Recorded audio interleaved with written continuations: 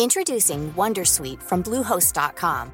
Website creation is hard, but now with Bluehost, you can answer a few simple questions about your business and get a unique WordPress website or store right away. From there, you can customize your design, colors, and content. And Bluehost automatically helps you get found in search engines like Google and Bing. From step-by-step guidance to suggested plugins, Bluehost makes WordPress wonderful for everyone. Go to bluehost.com/wondersuite. Here's a cool fact. A crocodile can't stick out its tongue. Another cool fact, you can get short-term health insurance for a month or just under a year in some states. United Healthcare short-term insurance plans are designed for people who are between jobs, coming off their parents' plan, or turning a side hustle into a full-time gig. Underwritten by Golden Rule Insurance Company, they offer flexible, budget-friendly coverage with access to a nationwide network of doctors and hospitals. Get more cool facts about United Healthcare short-term plans at uh1.com. Say hello to a new era of mental health care. Cerebral is here to help you achieve your mental wellness goals with professional therapy and medication management support. 100% online. You'll experience the all-new Cerebral Way, an innovative approach to mental wellness designed around you. You'll get a personalized treatment plan from a therapist, prescriber, or both in a safe and judgment-free space. Your Cerebral therapist or prescriber will outline a customized plan with clear milestones along the way, so you can get to feeling your best. With Cerebral, you're not alone in your mental health journey. We're here to empower you to live a fulfilling life. So take that first step towards a brighter future and sign up today at Cerebral.com/podcast and use code ACAST to get 15% off your first month. Offer only valid on monthly plans. Other exclusions may apply. Offer ends July 31st, 2024. See site for details.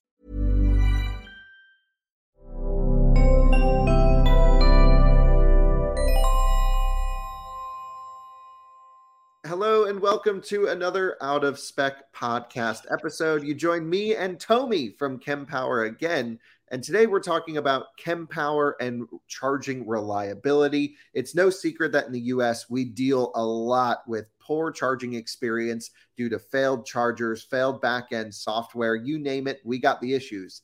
And with Kempower now breaking into the US market with a factory going into North Carolina with their units already installed in the North American landscape. We talked about that on the previous episode. I want to hear about what Kempower is doing to make chargers reliable and have a proven track record in some of the harshest climates on the planet. So, Tommy, thanks for joining again. Thank you, Kyle. This is again a pleasure. Yeah, thank you. So tell us a little bit about, Kempower's past and maybe the design philosophy to make reliability a part of the chargers from day one. What did you guys do? What did you plan for? Because you're in primarily the Nordic markets right now are huge amounts of Kempower units. And that's like not an easy market to operate in and maintain high reliability. So what's going on here, sir?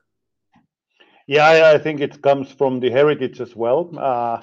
It's our background of being born in a family company making welding equipment with open design, which are working in very harsh environment with metal dust and everything, and they are like a pressure washable electronics and a lot to use it outdoor use. I think it's a lot of the charger manufacturers are coming like from the clean indoor environment into the harsh outside world.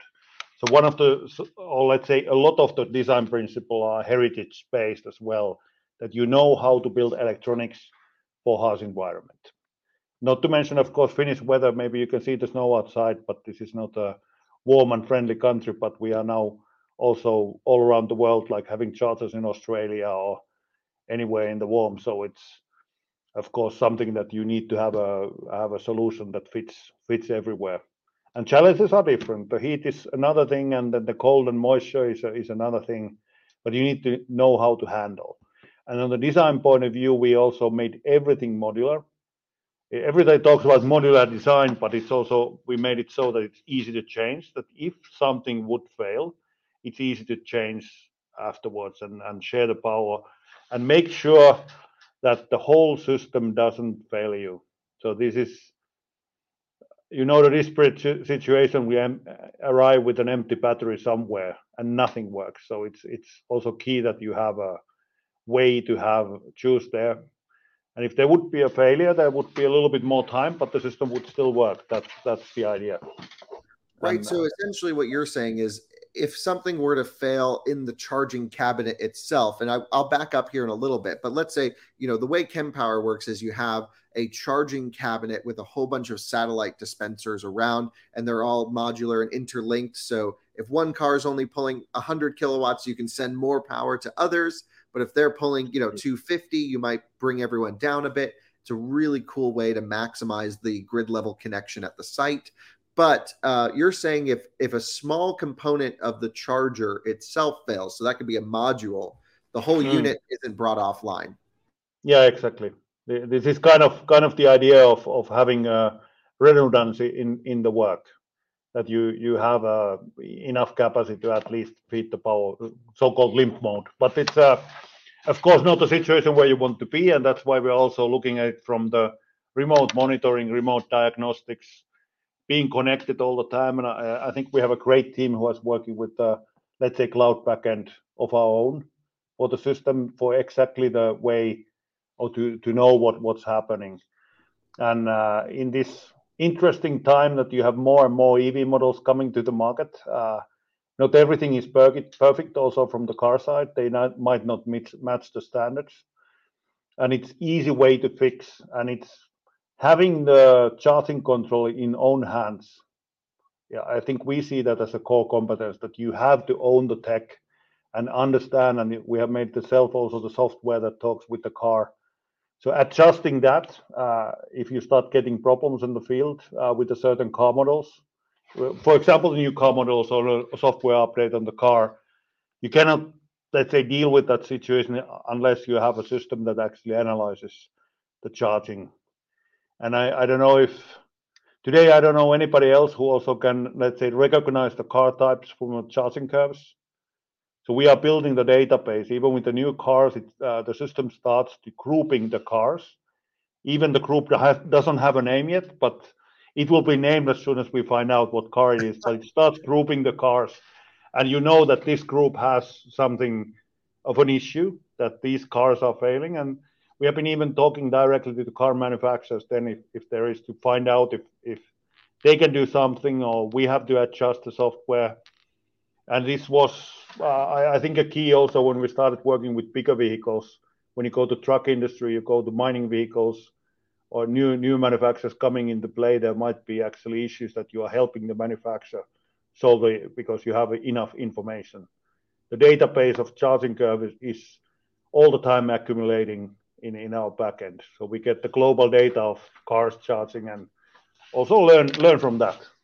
That's amazing. That is so cool. And many of the reliability issues that we actually see out in the field are down to software. The hardware could be working absolutely perfectly, but we have interoperability issues, especially when a new car launches. Like you were saying, we start to see weird behavior throughout. We even have issues where handshakes just sometimes fail at random.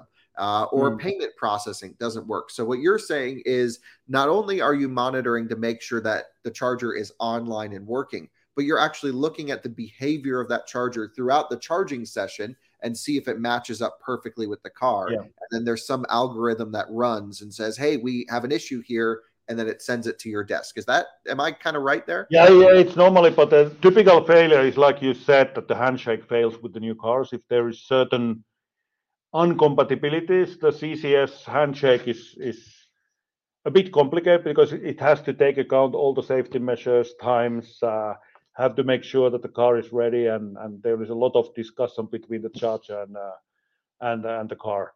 So this is something of, I could say, an expertise of our company as well. I know everybody is not, let's say, making it the hard way, that doing everything yourself, but we saw that this is a key thing to understand.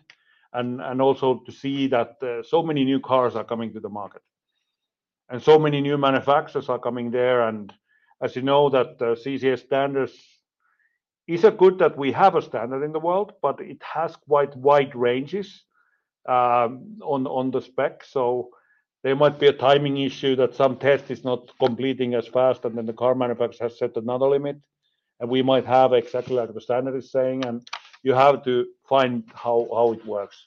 We sometimes also had a joke in the beginning that you want to fulfill the standard as 100%, or do you want to charge the cars? So this is kind of it's a yeah that's the real. Yeah, I Let's say. love that. That's so true because we've seen issues when, for example, XC40 Recharger Polestar launched back then. This was a big one in the US because their units really did not play nicely with almost any of our chargers. And the car manufacturers really had to go back and fix those particular cars and get them adapted to ours. And they still don't charge on some of our DC fast chargers here in the US. It's very weird, those cars in particular. But And I that's think also what you refer in there, that you have the early delivered chargers that might not be updatable over the air, and this is an issue. That's why you have to have the modern chargers, which you can do the work and do the remote work.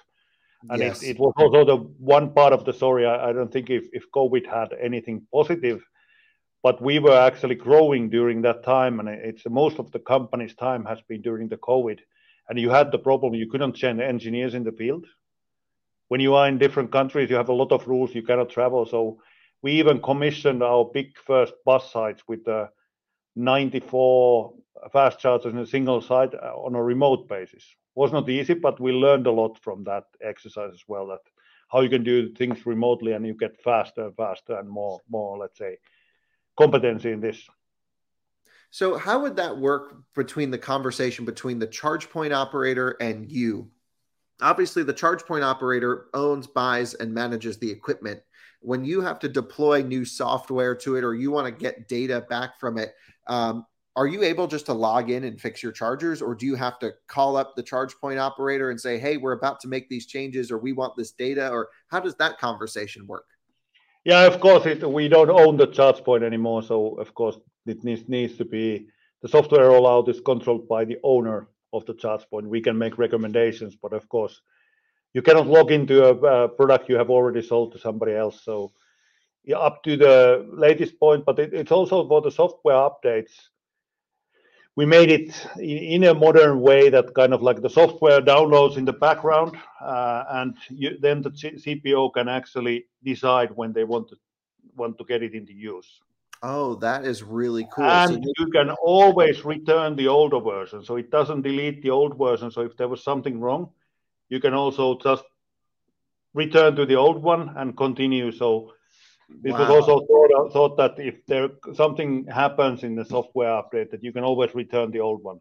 So the system's always running 2 or 3 different updates, or 2 or 3 different software. Or it can have the newest is in the background and you can bring it on, but you can also return to the old one if there is some need for that, just for the sake of, let's say, reasonability. Wow, that's huge. That is massive, because every time, let's say, a CPO wants to deploy an update to the charger, if they're smart, in my opinion, they would deploy it to a local site to where the engineers are. They would bring all of the cars they have for internal testing, try it out, try and confuse it. And then if it passes their tests, they would deploy it out to the mass infrastructure. What we find, though, is most charge point operators will just deploy software without thinking or testing, and then it leads to poor customer experience if it's not working. They can deploy software and monitor all the chargers in real time and say, oh, wow, there's actually a weird bug here. Let's go back. And then they could call you up and say, can you adjust this? Yeah, exactly. And basically, it's also not possible to update software if you're fast charging. So you have to know that as well. So, and maybe the CPO is the best one to decide when the device goes offline for the update, that you don't have, let's say, you are making a publicity event and then suddenly the software starts updating. So it's not a good thing. So like I said, we don't touch the settings if there is not a permission from the owner. Do you know how long that update takes? Depends on the size, but it's in some minutes. It's not that. Okay. Because the download part is already done. So that's also because you have downloaded the software beforehand. Then you just update. So if you'd also need to wait for the download at the same time, that would be more minutes. Right. But so this way you get everything ready to go while cars are charging, while the site's in use. Yeah. And then as soon as it's empty, or there's, it's like 2:00 in the morning, you can take it off for a few minutes and do an update. Yeah, correct. That's smart. That's smart. So the software side sounds pretty solid, but what about the hardware? And I want to talk a little bit about the user input hardware, the stuff that can't be engineered, or I should say maybe fixed over the air. You have a physical unit that a customer is interacting with in the public, that cables are going to be thrown on the ground. People don't treat equipment nicely. What about your solution makes it maybe a bit more reliable from a hardware perspective that is user interactability or interactable compared to maybe what's out on the market today? Of course, when we look at the charging cables, it's from a usability point of view, we saw that the car manufacturers are not agreeing where the socket is. So you have to actually fix that on the charger side. So having the spring-loaded connection there, that we also take part of the weight away from the users, because they might get, when the power goes up, the charging cables get heavy, and you have to support the user. And especially if you have, like we have a 6 meters. Again, I don't know what that's in feet, because that doesn't really ring a bell for me. But having a long distance that you can reach every corner of the car is really important. But of course, for the plastic connector of CCS braking, you have to have regular intervals that somebody goes and check it as well. And this then, do we agree that that's CPO responsibility, or do we take some kind of maintenance contract? But certain things you have to go and check and report. So this is physical problems. You can see from the data, for example, that maybe the CCS connector is getting old if the temperatures are going up without no reason. But everything you cannot remotely monitor. But the main things are there. And this is also one big thing that we are doing now first in the North American market, that we have to get our service partners in line and find the service partners that you can respond to things that happen in the field, because you can very easily ruin your reputation if you're not fixing a product that doesn't work. Right. And this is something we've seen a lot of people, a lot of charge point operators, a lot of charging manufacturers struggle with in America, is building out the service network, because we have such huge landscapes. We run into the service techs at chargers and we're always talking to them, and they're like, I was in Minnesota yesterday and now I'm in Texas. And it's like, that's too much distance for you to go and fix all of these chargers. Yeah. What does that look like? Will you be able to say, let's say, XYZ, whoever it is, charge point operator buys 50 Kempower stations. They install them across the US. Will they have to then train and create their service team, or does it have to be on you, or can it be a mix? What does that look like? It's a mix, and it's a normal business of let's say equipment that we could take our partner and take our maintenance contract in there, or you have experienced CPOs who have a reliable network. It's at least what happens in Europe. You have the most experienced one will have their standard partners who can fix anybody's charge that they might have. And then in certain situations, we are, for example, working with certain retail chains that actually want to have the chargers at their supermarkets. And then this could be that we are doing it as well with our partners. We don't have massive amount of service engineers, but we also, let's say, if there is a more weird situation there, that would be our guy on the field, but that might be somebody traveling from North Carolina or somewhere else. An extreme that should be quite rare, and that's why we want to also make sure that we have the service network in the US in the areas we work, because I believe in the situation that you have to prepare for the worst as well, and have to be able to respond. If you cannot, let's say, solve it remotely, there needs to be a way to do it within a couple of days. Yeah, I totally agree. Yeah. And this is something I'm really looking forward to watching and seeing how this plays out, and monitoring the stations on our side, and of course covering it. And I mean, you guys have mass experience with already training technicians on how to use your equipment and service your equipment. Mm-hmm. So that protocol is already built. It's not like you have to bring it from the ground up. You can just train Americans to work on the units here, which is really intriguing. And I actually see from that aspect you as a more uniform market than Europe, when there is still one language or a couple of languages you need to only do. In Europe, you have to make your training videos in 20 or more languages, which Wow. in Scandinavia, in the Nordics, everybody can handle English, but when you go to France, you go to Germany, Italy, the people expect get everything in their own language, and then that gets more complicated. That is crazy. I didn't even think about that. And then we really come down to, I think, the last major point on reliability, which is the biggest one, is the design and engineering and installation process to make sure that the chargers last as long as possible. We sort of talked about what happens when things go wrong up to this point, but how do you engineer your units so that things don't go wrong, or at least have a lower chance of going wrong? We've talked a little bit about the modular charging bricks, but maybe there's something about the cooling systems of the chargers or how this works, because in the US, cooling system and the know-how how to let's say protect electronics from the weather. I think this is not so visible from our units, but it is something where we could consider our company group actually to be an expert on, to know how to make weatherproof or harsh environment proof electronics. It's done years and years. Even Kempower is a young company, but if I look at our sister company working in welding from 1949, and they have been working in an environment where you have metal dust going into electric devices. And so you have to be able to protect the electronics, because I think the metal dust is a lot worse than water. And we are dealing actually an easier environment when we go here. So, and there's also other, not just the protecting the electronics, is how you build the power systems that you don't allow the water to go in. We would actually be more inclined to do even more open designs on the products which standards don't allow, because you trust on the capability of protecting the parts from the influence of ambience or atmosphere. Right. Yeah. I mean, we've seen issues with moisture freezing inside of cabinets. So having this moisture control and all of these things are really important. But even down to the satellite. Or actually, the design principle in there is that you have to make the product so if the water goes in, it also goes out. So it doesn't stay in the wrong places. So this is actually where the freezing happens. That if your design is so that it's not designed to actually let the water out and lead it out if it happens. So that's part of the idea there, that I'm not so worried about water getting in, but I'm very worried if the water doesn't come out, because that will start creating problems. Wow, interesting. That makes a lot of sense.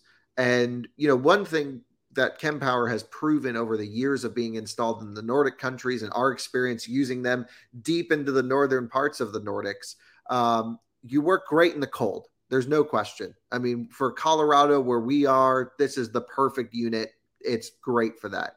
But what about extreme heat? We get, some of the hottest environments in the world in the US. What did you have to do to design it to handle the temperature differences from the Nordics to the US? I know you have some chargers in Australia.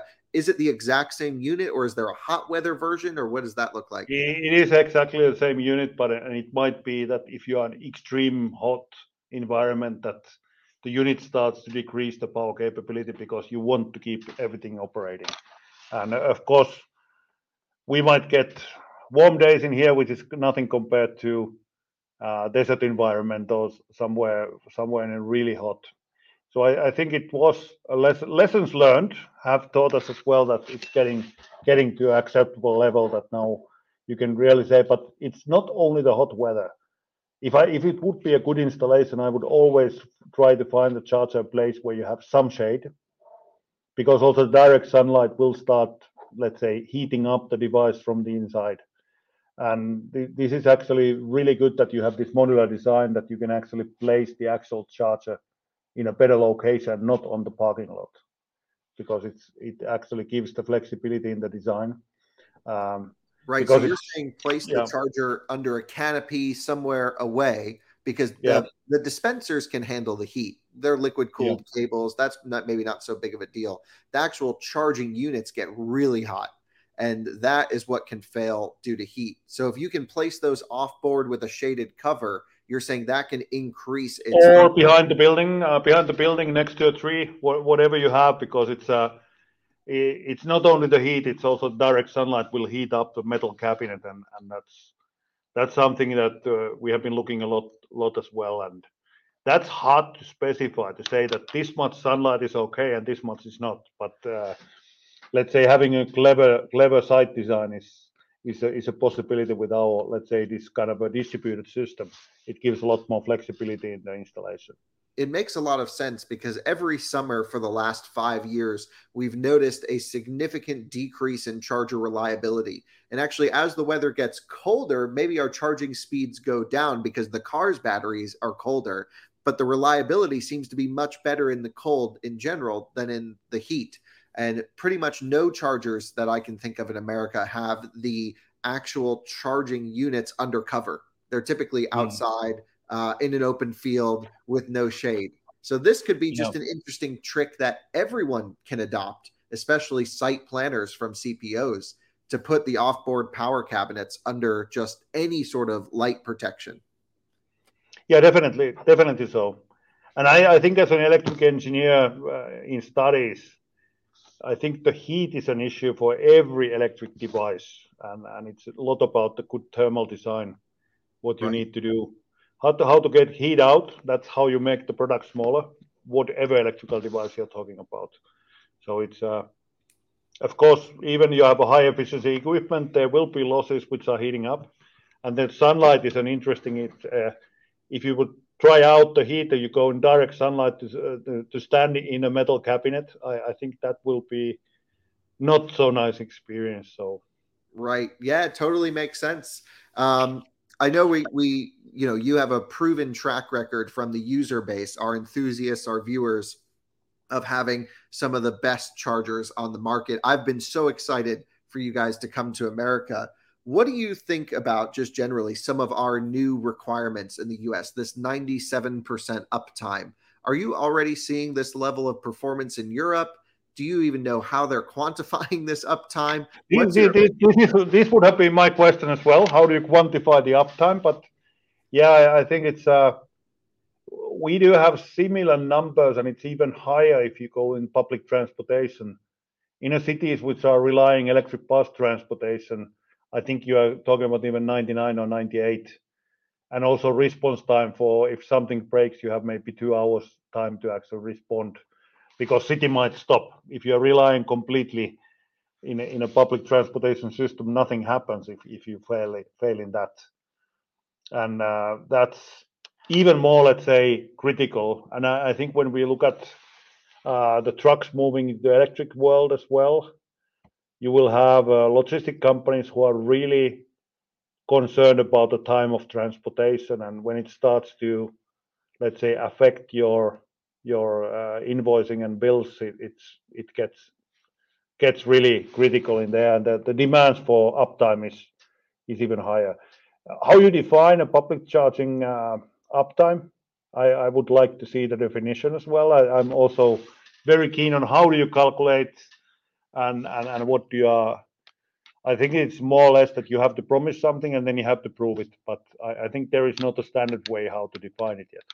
Right, I agree. This is why I'm a little bit weirded out or concerned about this 97% NEVI number, because there's so many excuses and we're not really sure how this will play out. But one thing we can be sure of is that Kempower builds some of the best freaking units out there. I mean, you guys, I've used your chargers in extreme conditions. We know cities rely on them. Actually, Tommy, tell me if I'm wrong, but isn't Kempower one of the only saltwater approved DC fast charging units where you can put them at a boat dock and charge electric boats? Oh yeah.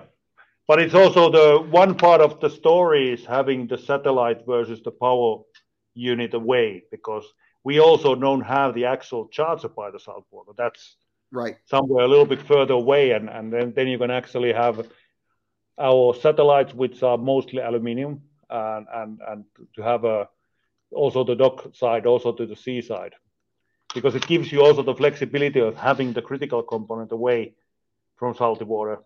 Right. We do have a lot of parts in there which can have, and then we can deliver a stainless steel version, but even stainless steel doesn't like salt water, so you better move that away. It was one part of why we did the outer covers of the satellites are aluminium, because that's better for the corrosion proof.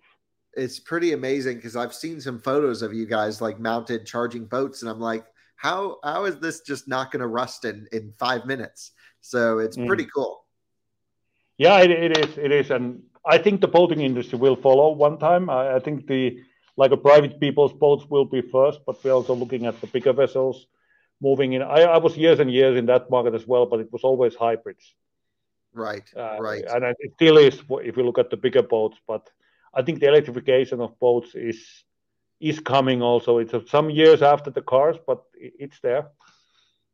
That's amazing. There. So I think one final question just to wrap this up, because I know we've gone on, but I'm really curious about the American rollout and keeping on this track of reliability is in Europe, you're now charging. I've seen Kempower charging electric trucks, mining equipment, heavy duty stuff left and right. Public transport, like you had mentioned, cities that rely on buses. In the US, have you had these conversations yet where you might be powering these infrastructure critical components? Funny to mention, I think first North American deliveries were going underground in Canada, but this is, I think those were the first chargers, but you cannot, let's say, go there and charge your electric personal car. Right. But it is kind of, this is also our goal. And I think we see, especially the trucks, it might be even faster movement than in Europe. We see a lot of, let's say, interest in the logistics. The last mile first, you have the local deliveries will be moving first, but also the long haul. It's very interesting to see what happens. But I also looking at the truck manufacturers, it's a high interest in looking at the US transportation of goods. Yeah, very interesting. Well, in our side in Europe, I think we can call the electric bus already quite a standard way in Europe. Right. But, I think soon we have more than 50% all over Europe is that all the buses will be electric. The new ones are already going on. We have countries like Netherlands where you have over 70% of the new buses is already electric. And interesting. That's not so much to talk about the CO2 emissions, which everybody's talking about the green, let's say this green transition. People are so concerned about having the small particle emissions inside the cities and where the people live. This is also one part of this last mile logistics and buses moving to electrification, that you remove these particles or NOx emissions which are harmful for people and get the air more cleaner, especially in big cities. This is a big topic. Yeah, I totally agree with that. I mean, for me, I don't want to be walking down the street and get a face full of diesel or anything. But here in America, this is still not so much the conversation, but it will come. And I think we're right on the beginnings of trying to think about maybe cleaner emission zones. It's just unfortunately not. I think you might want to talk about people living close to the Los Angeles harbor and then think about what's it's where the people live close by that this heavy duty equipment is. I think it's also quality of life and the health issues that you want to address with this change. Totally. And I couldn't be more excited about it. So electric buses, electric big trucks, mining equipment really is cool because you can charge underground. I didn't even think about that. That's awesome. So many cool possibilities here. I think about people working in a mine and about the cost of, I talked with a mining company. They said that they move more air in weight than they move the actual ore they are mining, because you need to remove the air to make the, let's say, environment safe to work. And these electric vehicles are actually fixing the issue. You have to change a lot less air and clean the environment. And also, that's a perfect application for EVs. Yeah, totally is. Wow. Who would have thought about that? That is so cool. And I'm really looking forward to seeing Kempower installed all over North America, trying them out, using them, seeing how they perform in real life. If Europe's anything to go by, I can say we only have the utmost confidence. I mean, I think this could be the savior to America that we're looking for reliable charging infrastructure. So, Tomi, I can't thank you enough for joining on another podcast. We have plenty more to do together between Out of Spec and Kempower. But what a cool experience learning about the history of your company. And this final ending was nice. No pressure. Just saving the America. But yeah, we are up for the challenge. Yeah. Well, it's true. We really need the help here. I mean, there's our infrastructure has been, maybe worst in the best case scenario. It's been terrible. And so having this proven reliable hardware to come here with a good software package is kind of the perfect sauce to what we've been needing. So I hope it all works well in practice. We'll be keeping our eyes on it. You'll be seeing all the rate your charge check-ins. And thanks so much, Tommy. We'll see you all on another one soon. Yeah. Bye-bye. Bye-bye.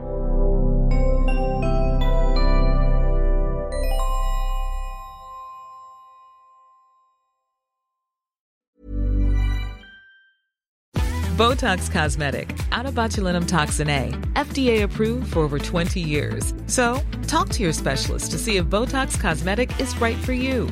For full prescribing information, including boxed warning, visit BotoxCosmetic.com or call 877-351-0300. Remember to ask for Botox Cosmetic by name. To see for yourself and learn more, visit BotoxCosmetic.com. That's BotoxCosmetic.com.